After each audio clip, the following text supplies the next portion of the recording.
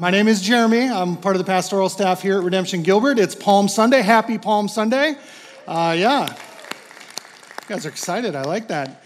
Really, that means next week is Good Friday and Easter. This is the week before Holy Week, the kickoff of Holy Week. And so just want to remind you, we have Good Friday services at 6:30 and 8 out on the lawn. Sunday morning, we'll be back in here at 8, 9:30, and 11. This is an amazing opportunity for you to invite people who maybe haven't been around church or haven't been around church for a while to experience what the community of Jesus followers look like as we celebrate the highlight of our year, Easter. We still need a few more people to help us serve as we host people coming to church. So if you can help with guest services or kids ministry, that'd be amazing. You can sign up online at the info desk or at the lobby across the way. There'll be somebody there who can help you. I'm really excited to be here this morning with you. I have the opportunity to be able to lead us through a conversation through the whole chapter 9 in the Gospel of John. It's in chapter 9 that we encounter one of the most well-known miracles that Jesus performs, as well as one of the most widely quoted lines to ever come out of the Gospels. I want to remind you that John is recording this gospel with a very specific structure that undergirds the entire thing. His selection of stories and the structure of delivering these stories all serve to reinforce the central theme that the gospel is trying to impress upon us. The stunning claim that Jesus is God. He does this by recording verbal statements that Jesus makes. It's where Jesus really centers his focus when he talks about what Jesus is teaching. We see one of those last week as we closed up chapter 8, where Jesus refers to himself using the phrase, "I am." This gospel is littered with these kind of direct and confrontational, powerful statements about Jesus' divinity and his claim to be not just the promised Messiah of Israel, but God himself, Yahweh. It's an absolutely overwhelming claim that he makes. Another thing that John does for us is he records miracles that Jesus performs during his ministry, signs and wonders. We've heard of a few of them already. We're going to see another one this morning. And I think that we can think about these miracles in a few different ways. I think it's important that we don't minimize what these miracles are providing us as readers of this gospel. The first way we can kind of look at them is probably the most obvious one. It might be the way you've thought about these miracles in the past, that the purpose of these miracles was primarily a way for Jesus to prove he was who he said he was, right? He's writing big checks with his mouth. Don't worry, he's got the bank account to back it up. Boom, he walks on water. And that is true. But isn't that kind of the reality of life, right? If you keep talking about how great you are at basketball and how sweet your jumper was in high school and how you just were that one unfortunate knee injury away from that D1 scholarship, at some point, somebody's going to invite you to the basketball court to prove that you got it. No one's ever invited me to the basketball court, just so we know. I'm not really giving off that vibe. So is that all that Jesus' miracles were? I mean, just him putting his money where his mouth was? I think it's important for us to grasp the significance of these signs and wonders that Jesus is trying to transmit to us over all these years, because it's not just about validating who Jesus claims to be. It's not just validating his words, and believe me, that's significant. It's a big deal.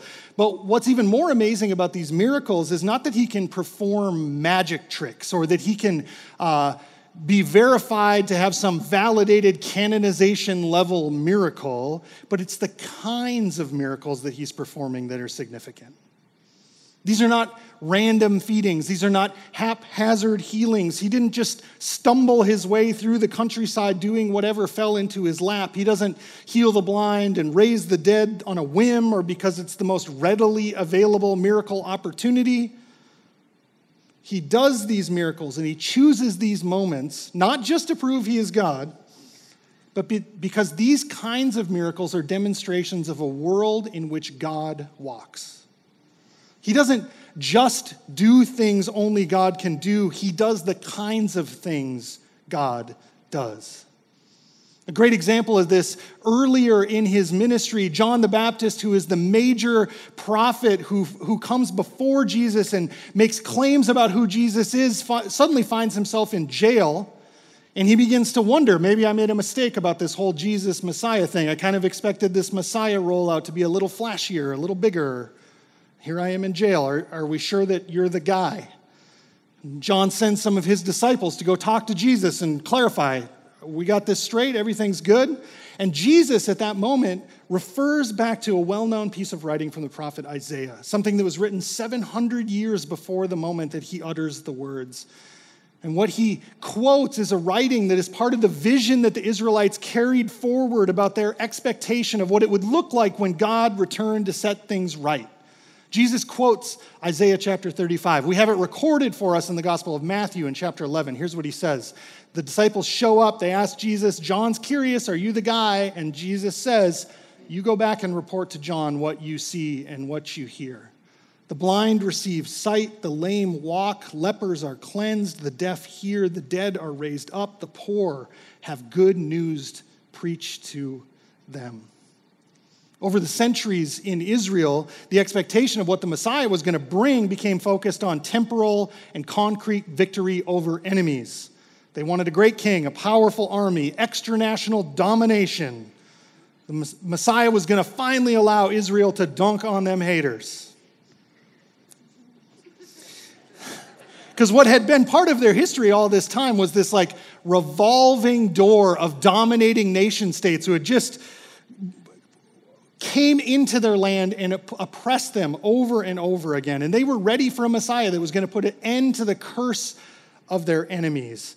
But what they had lost sight of is that the true enemy was one that was more insidious and more deeply ingrained into the reality of the world. Military might and global domination, cultural sway, being on the top of the pile, those are things that came and went. In fact, Israel in their history had experienced it. First, it was the Assyrians who got conquered by the Babylonians, who got conquered by the Persians, who got conquered by the Greeks, who got conquered by the Romans. And that trend just continues. Eventually, England is a major empire. Now, United States is on the top. It just goes on and on and on. This is a treadmill that does not stop. These are the kinds of things that can be mustered by mighty and accomplished men. But what Jesus is doing is not the kind of thing that can be done by men with resources and clever strategies. Because Jesus is doing the kind of things that God does, the kinds of things only God can do. Jesus is confronting the true enemy that undergirds the problems that plague us. He's tackling things like sin and suffering and death itself. These are the kind of things that no king or ruler would even proclaim that he could do because it's nonsense. But Jesus, he goes directly at the problem that undergirds all that is broken in the world. And we're going to see that fully on display this morning while we work through the story of a man who's born blind and Jesus' encounter with that man. Let's pray together that God would meet us here. God, we come before you this morning and we confess that it can be hard to see you at times. Because of circumstances, because of sin, because of distance. God, we don't always see you as clearly as we'd like to. We pray that this morning that wouldn't be true. God, I pray for myself that you'd give me clarity of words and thought, that the things I've prepared would be helpful for these people in this room who are hearing it and those people at home who are watching us online.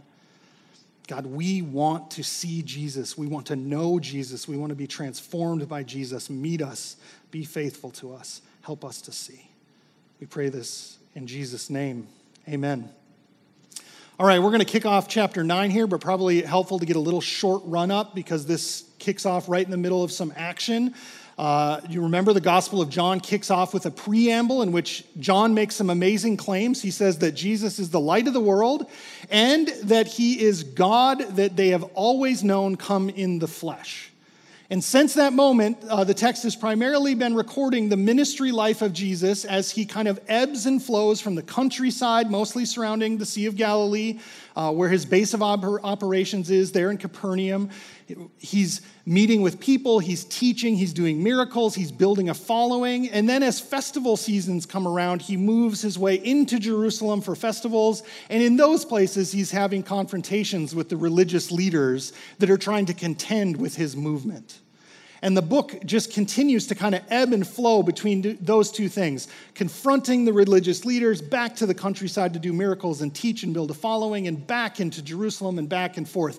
And where we find ourselves here at the beginning of chapter 9 is one of those confrontations when he's in Jerusalem in festival season, and he has a confrontation with the religious elite. Last week, we saw that big confrontation when he tells the Pharisees. Now remember, the Pharisees are the religious authorities of the day. He confronts them, and he says that they are the children of Satan.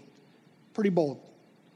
And he follows up that body blow with a knockout punch in which he claims that he predates Abraham, their father, because he is God, and they lose it. It tells us that they grab stones to throw rocks at him. And just so we know, it's not like when there's a stray dog in your neighborhood and you're going to scare it away. They want to kill him by pounding him with stones. And Jesus slips away into the crowd. Now, I don't know about you, but I'm just going to talk about me. If I just slipped away from a violent stoning, I'm probably going to lay low for a little bit. Just like, cool out. Pull down the shades, watch a little Netflix, 6 months, a year. I've already done it a year. What's another one? Let's just relax. Jesus, nope, he doesn't do that. He gives them just enough time to simmer out of their murderous rage, and boom, he's right back at them. And that's where we pick up chapter 9. Chapter 9 opens by telling us that Jesus and the disciples, after he slipped away in the crowd, are going along, and they come upon a man born blind. I'm a little bit of a nerd, and so if you're not a nerd, I apologize. If you are, time to get excited. There's going to be a map on here. Okay, I brought a map. Okay, this is a map of Jerusalem in the time of Jesus. I understand there's a ton of stuff up here. Not going to make a ton of sense of it. I want to draw your attention to the part that's outlined in the hash lines of red. That's the Temple Mount. And right in the middle, there's a section that says men's court. Most likely, this confrontation that Jesus would have had with the Pharisees as they're arguing about who they are, and he says, you're Satan's kids, and I'm God. That's going to happen in that area. And you maybe wonder, that's a pretty small area. How in the world does Jesus slip away into the crowd in that moment? Well, you have to remember, this is during the Feast of Tabernacles. This is one of the major pilgrimage festivals that was part of Jewish religious life. There would have been 3 times a year that you were expected as a good Jew to make a pilgrimage to Jerusalem to worship. It would have been the Passover, Pentecost, and then the Feast of Tabernacles. That means there would have been hundreds of thousands of people descending on the city. And the temple would have been an absolute gong show. People everywhere. So the idea that Jesus could slip away into the crowd actually makes sense. And then it says that they go along their way and they come to a man who's been born blind. Now, the text does not tell us where he was, but I think we can make some good assumptions. The first one is because of this. He was blind. Therefore, he would have been considered unclean and not been permitted to enter the temple grounds, most likely. Now, I'm guessing if he's a man who was born blind and been able to survive in a very harsh social climate, he would have also been pretty smart and figured out how to survive in this kind of environment. He would have placed himself on the temple steps, just on the southern part of the Temple Mount, outside of the gates, where thousands of people streamed by every single day. And he's doing some betting here. Number one, these are religious folks making a religious pilgrimage. They're probably going to be in a generous mood. They're going to buy a little bit of privilege with God. They're going to give me some money. We can make some guesses that he probably survives a large part of his year based on the money that he raises sitting along this path during one of these 3 festivals to be able to survive. Now, Jesus and the disciples approach the man, and the disciples see an incredible opportunity to be insensitive, let's say, because they ask a question, a clinical question and answer about this poor man, and they say, Rabbi, who sinned, this man or his parents, that he was born blind? This question might catch us as modern readers a little off guard. It's pretty cold, it's pretty judgmental, it feels very by the numbers. And yet, it really inhabits some of the common ideas of the day, very accepted ideas. Here's what they believed. Sin brought curses, and sinful people would be punished and earn what they receive. Therefore, If this man was born blind, he must have done something to deserve it. But the part that's a little confusing, the gray area in the calculus, is it was before he was born, so we're not sure.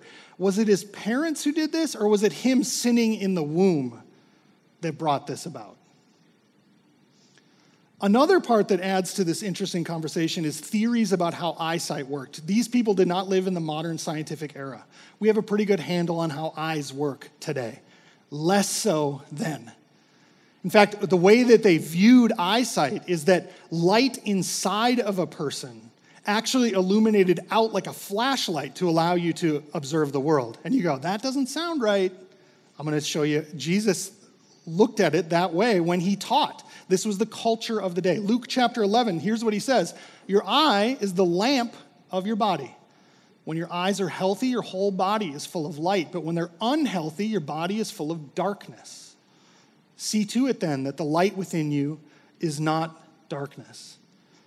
I want to make sure that we understand the disciples are not just being jerks. Like, this is the way that they understood the world. And they were, I think, sincerely approaching their master who understood the way the world works at a deep level and asked, okay, who's responsible here? This is confusing. And Jesus gives his disciples a decisive answer. And he tells them that it's neither the man nor his parents that sinned. Now, we have to be careful. It's not that they've never sinned. Obviously, that's not true for either party in the question. We don't know much about them. We don't have much recorded. We're separated by a couple thousand years, but here's what we know. They're humans, therefore they have sinned. But Jesus is clear that it is not their sin that was the cause of their physical disability. And I think it's important to note Jesus is saying this here because it really does confront something that we can tend to believe about God. And this is not something just tied to ancient people. This is something that's tied to modern ways of thinking about the way God deals with people and the world. And I hear it sometimes in the language of people in the church. It's confronting the idea of God being some sort of karma distribution system. That the idea that bad things happen because God has cursed you due to your or your parents' poor choices. And there are a few dangers that come along with looking at God in that way. The first one is it can make God transactional at best and vindictive and harsh at worst. When our struggles and our tragedies and our illnesses are defined through an incorrect lens, it makes God not a loving shepherd who cares for his sheep, but a harsh father who punishes his children to make their lives miserable. Let's be clear. Sin carries with it natural consequences.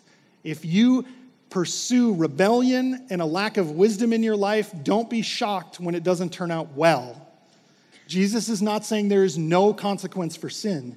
He's saying that this is not attributed to God's karmic retribution. It does not reflect a situation in which God is distant from the heart of his children. And if we take that position, it does two things to us. Number one, it makes us dismissive and judgmental towards others. After all, they deserved it. And that becomes a very dangerous place for us when we start to look at the world and we say, why is this person suffering? Why is this person poor? Why is this person suffering injustice? Because they did something to deserve it. It was them, their parents, their community. Somebody's to blame for this. It puts us in a position of judgment. And on the opposite side, it puts us in an awkward position where we are unable to be grateful and robs us of a correct perspective of the gifts and blessings that we've been given. After all, if they deserved this, we earned this. And that is a dangerous place to be. And Jesus doesn't allow it. Jesus recasts this moment in this man's life, not as one of fate or punishment, not of one of shame or dismissiveness, but one of honor. And he parks his life and his experience as one in which God will make himself known and seen. Jesus says, I am the light of the world, and I am going to shine a light in this place to show you what is really going on, what God really values, and how to really see this situation. And Jesus gets to work healing this man's eyesight. I want you to imagine, I've spent a couple weeks, because I had a run-up to this to know I was teaching, I've spent a couple weeks in the text, and I like to really try to inhabit the story of what's happening. And I want you to join me a little bit on the journey, right? This man is sitting on a dusty corner with thousands of people streaming in and out, just hoping that people in their goodness will provide him some little bit of what he needs to survive. And it's in that crowd, huge crowd, in which Jesus approaches with his disciples, also probably a fairly large number. Most likely more than just his 12 disciples. There's probably a crowd of hangers-on that are following Jesus around. And we don't know exactly how close they are to the man when they begin this conversation, but it's a little too cringy for me to think they're standing there close enough for him to hear them. So I imagine them at a distance while they ask the question, and then Jesus just pushes in. And he closes the gap. The text does not give us any recording of words exchanged between them as this moment happens, of direction that Jesus gives them. Here's what we get. Jesus dips down into the dirt, and he grabs a handful of dust, and he spits into it, and he begins to work it into a clay, and he spreads it on the man's eyes. This moment echoes the creation of humanity in the very beginning of Genesis, in which God takes clay and makes man, and here God needs clay to recreate what has been broken. It is beautiful and it's poetic. It's kind of gross. Anybody else feeling that? A little gross? Here's this poor guy sitting all by himself along the side of the road, just minding his business. Somebody comes along, picks up some dirt, spits in it, starts working it. I'm guessing he's hearing them. What's that guy doing? Next thing you know, wet, cold mud smearing on his eyes. It's a little weird. We got to be honest about that. And here's the thing. It's not that Jesus just chose to heal the man. That's significant, but it's not the thing that's going to lead to confrontation. What's confrontational about his choice to heal this man today is that he's doing it on what the text says is a Sabbath. Now, it's interesting, it doesn't say the Sabbath. It says a Sabbath. How does that work? Well, this is happening on a Sabbath, and we need to be clear about the Sabbath. This is not Earth Day. Wait, Earth Day, when was that? 3 days ago? I missed it again for the everyth time in my life. Right? That's not the Sabbath in the Jewish life. You were very aware of when Sabbath days were. And the Feast of Tabernacles that's going on, this occurs every fall. It's a festival that Jesus has come to Jerusalem to celebrate. These last few chapters of the Gospel of John are all recording Jesus' interaction during this festival or right after it.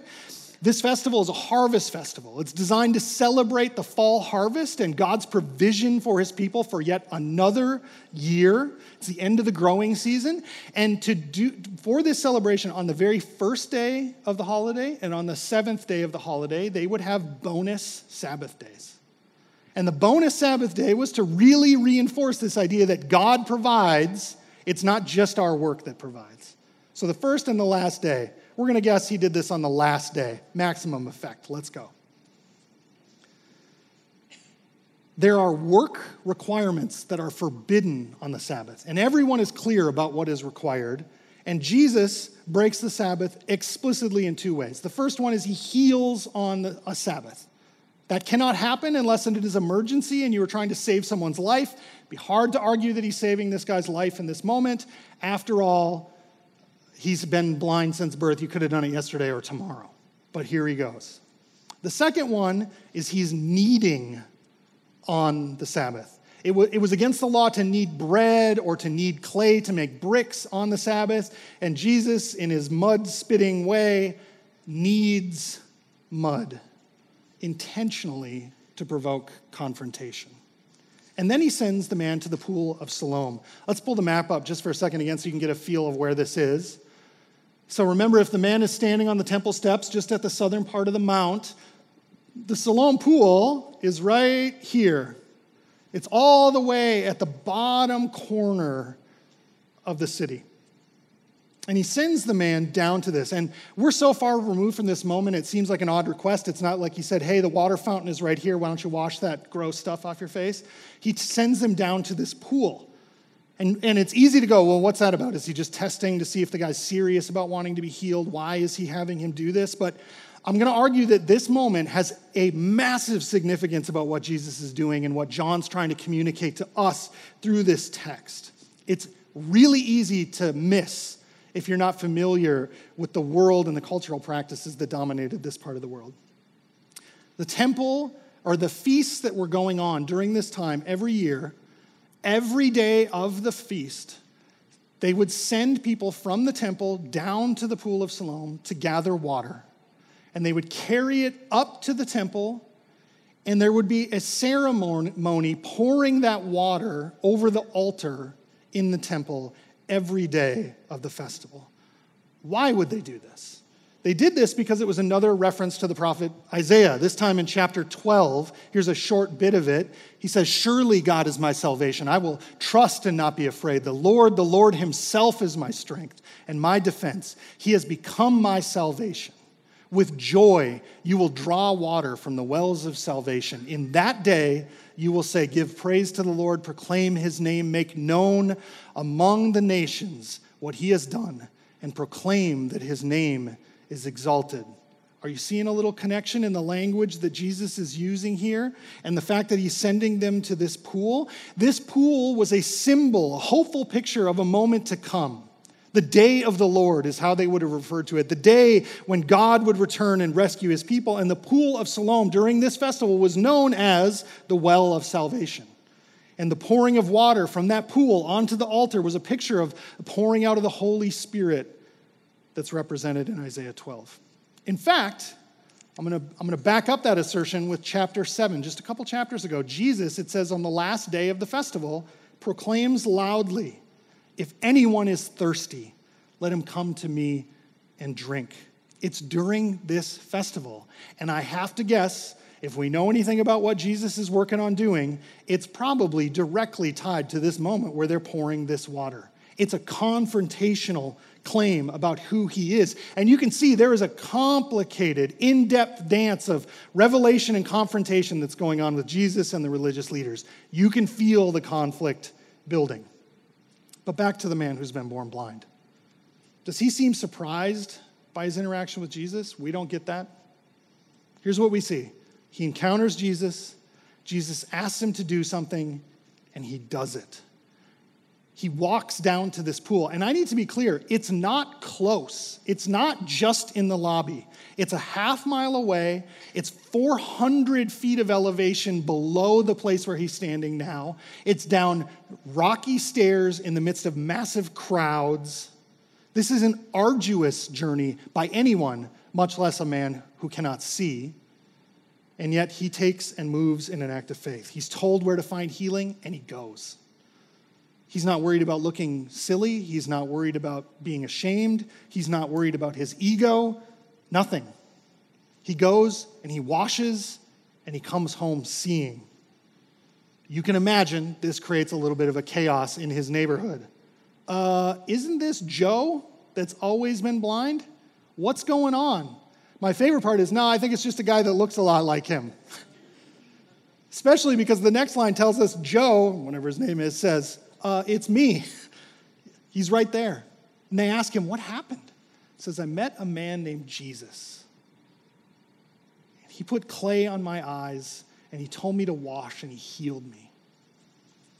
Now, it doesn't take very long that word gets around to the Pharisees. Pharisees are a little bit Jesus-triggered right about now. Anything that comes about Jesus, they get a little tense about. And so they arrange to get this guy drug in there. They're bringing him in. They're going to ask him what's going on. And they say, what happened? And more importantly, when did it happen? And then he tells them the story. And debate breaks out between the two camps. One camp says, he can't possibly be from God. He broke the Sabbath. He's a sinner. And the other half says, how can he not be from God? He heals people's blindness. And this debate begins. All while this poor guy is standing there in the middle of the crowd, wondering when they're going to stop arguing. Eventually they do, and they say, well, what about you? What do you say about him? He says, this man is a prophet. Breaks out into a new debate. Maybe this guy's just a scammer. Maybe this is all a ruse. Maybe he's not the guy. Maybe he wasn't actually blind. Maybe this has all been a front to try to get some fame or notoriety. How are we going to figure it out? Some genius comes up with the idea, let's get his mom. That's what we're going to do. We're going to bring his mom in here. She'll know what's up. So they send for the man's parents, and this is what they say. Is this your son? It's such an obvious question. I love it. Is this the one you say was born blind? How is it that he can see now? Here's what mom says. We know he's our son. We know he was born blind.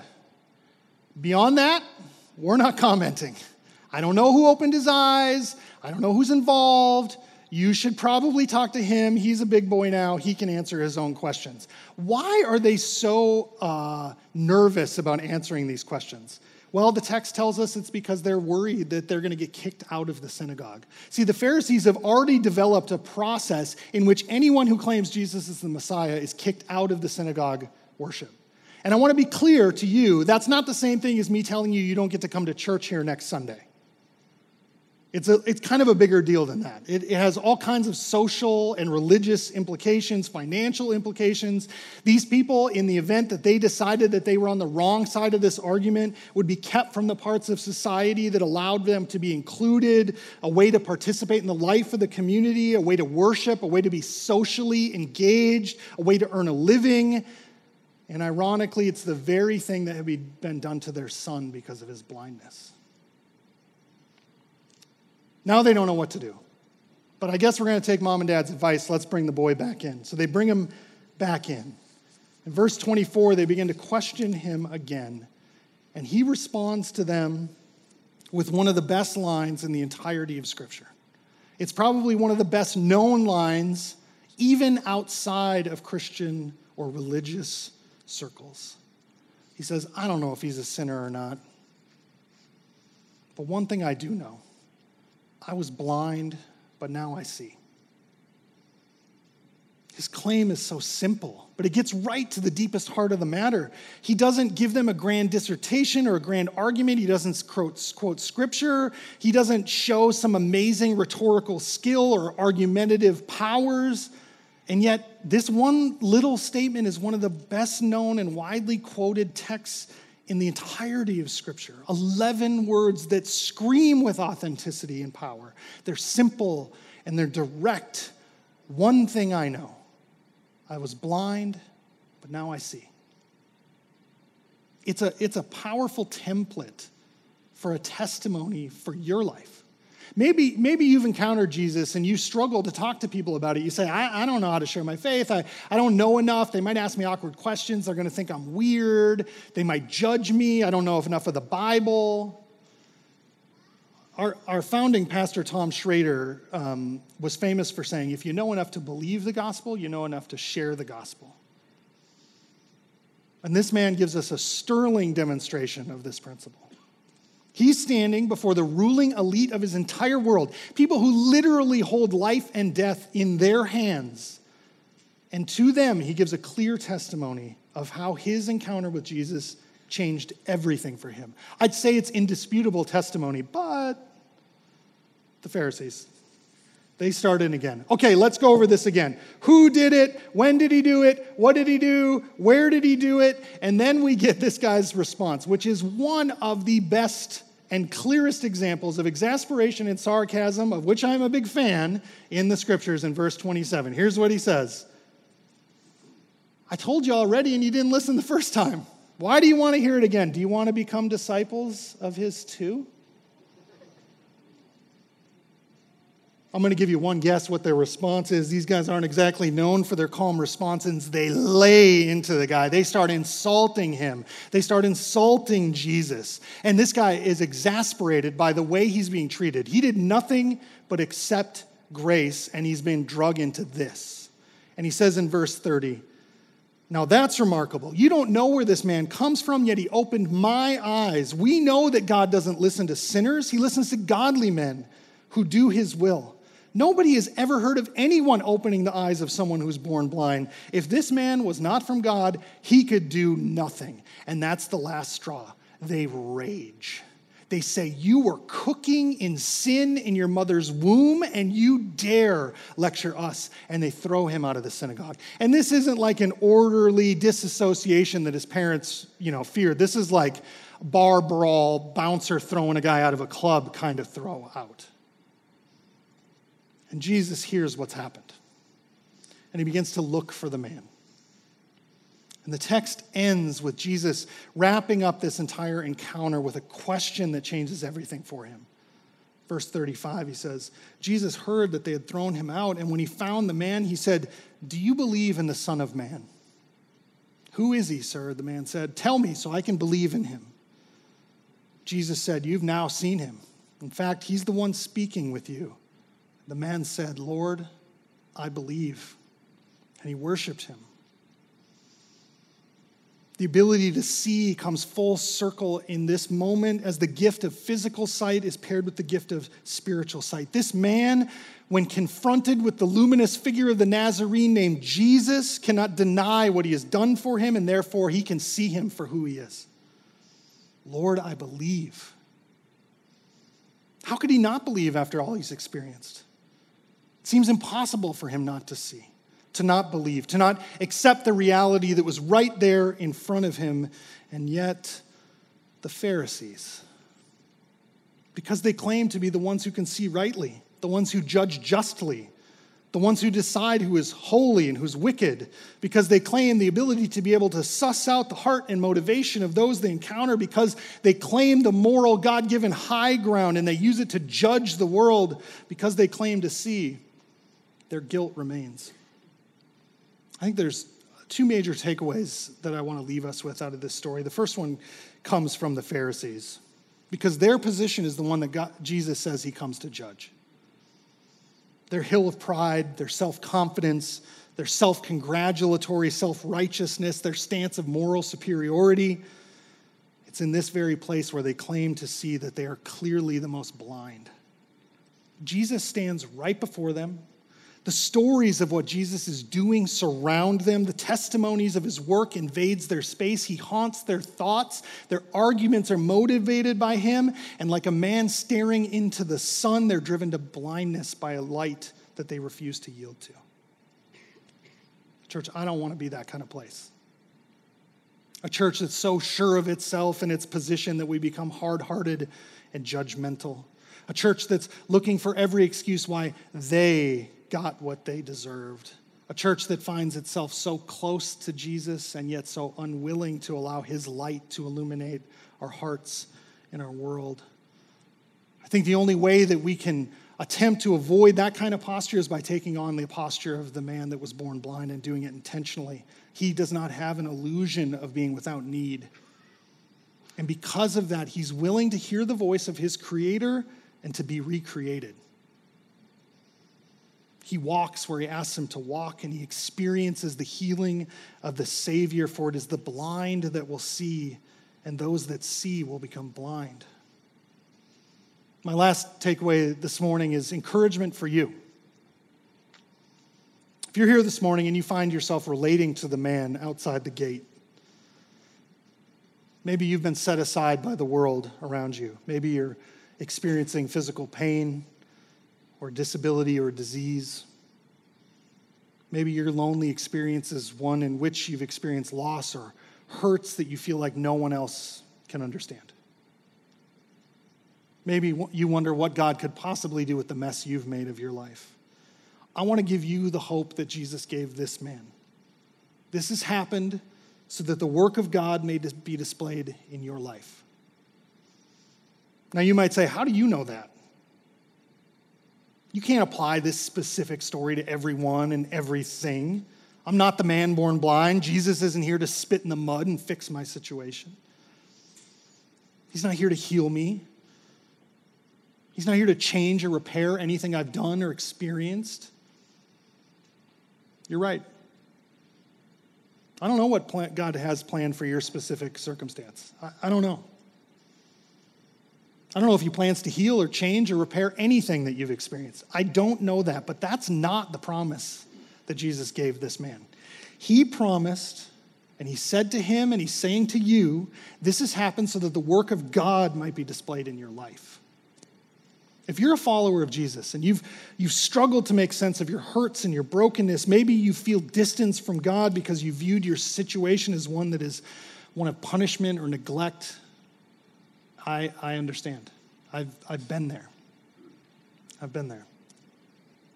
10 years ago, my wife and I buried our infant son, Paxson. It was in the months and frankly years before that moment, I prayed and committed myself to his goodness more than anything else I had ever committed to in my life. I prayed for his health and for his survival, and it didn't happen. There was an intense fear and a hurt and a sadness that existed in his loss, some of which I still carry a decade later, some of which I suspect I'll be carrying to my deathbed. But it was in the midst of that time, when we felt the most alone, when we felt most tempted to believe that God had forgotten us or that he was angry with us or that he was punishing us for something we had done, God was asking us to do something else. He asked us, he asked me to believe him and trust him. To believe that he was still close and he still cared. To believe that he was sufficient to carry me through the grief. He asked me to believe that there was hope and healing to be found in him. And that journey of belief was no less arduous and no less dangerous to me than the kind of journey that sends a blind man down a steps of steep stairs to wash in a pool of water. And I'm here this morning to tell you he was faithful. He was faithful to me. He proved himself to be kind. He proved to use our story as one in which the work of God would be displayed in our lives. And he's doing it right now. And this morning he's asking you to walk to the pool and wash what's been broken. Use that part of your story to tell how you have met Jesus in your moment of need. Maybe you've held on to angerness and bitterness and judgment in the midst of your pain. I get it. This morning he's asking to remake your story into one in which the works of God will be displayed in your life. Will you let him? Maybe you're here this morning and you've never met Jesus. Maybe you've never heard his voice. Maybe you've never sensed his presence as he kneels down near you. Maybe you feel so broken and so discarded you can't even imagine that he would notice you to stop on the side of the road. He's stopping this morning. Maybe you never looked on his face with hope and faith. Maybe you've never heard him ask you if you believe. He's asking you this morning, right here, right now. He's offering healing balm to you. He's offering his loving care. He's offering to reauthor your story and recreate you. He's offering to give you eyes to see. It's why he came, to give sight to the blind. He came to you. He came for you. Let's pray. God, we're thankful for this story, the story of this man born blind. You tell us through the text that this happened to him so that the works of God could be displayed in his life. And here we are 2,000 years later proving you true. These works, these things that happened to him are bringing glory to your name and offering encouragement to us today. God, use our lives to do the same thing. Let us be credible witnesses of what you've done. Let us be people who have encountered Jesus and been transformed by him. Let our testimony be one that is clear. I could not see, and now I do. God, we thank you for Jesus, who comes close, who cares, who transforms, who recreates, who makes new. We pray that we see him today. We pray this in Jesus' name. Amen.